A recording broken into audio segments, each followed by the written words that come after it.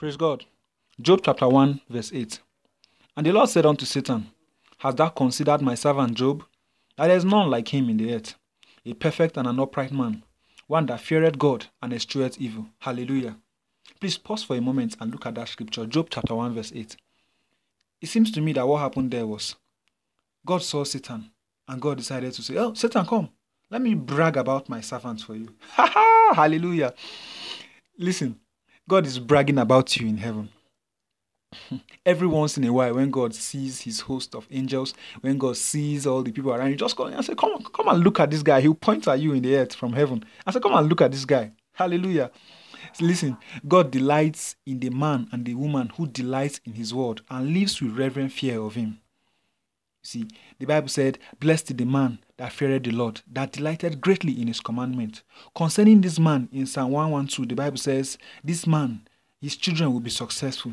His entire generation will be blessed. Wealth and riches shall be in his house, and his name shall never be forgotten. For this man, the Bible says, hope arises in darkness. Hallelujah.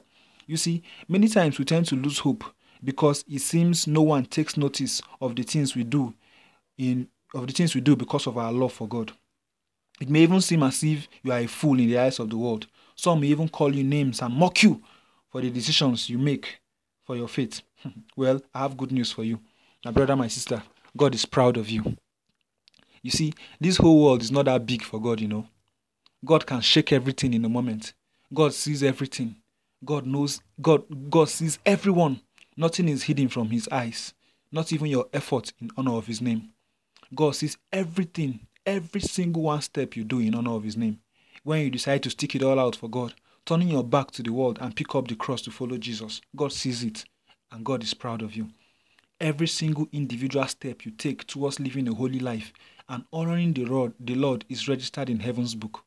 My brother, my sister, you are noticed. Oh, my brother, my sister, hear that again. You are noticed. God sees you.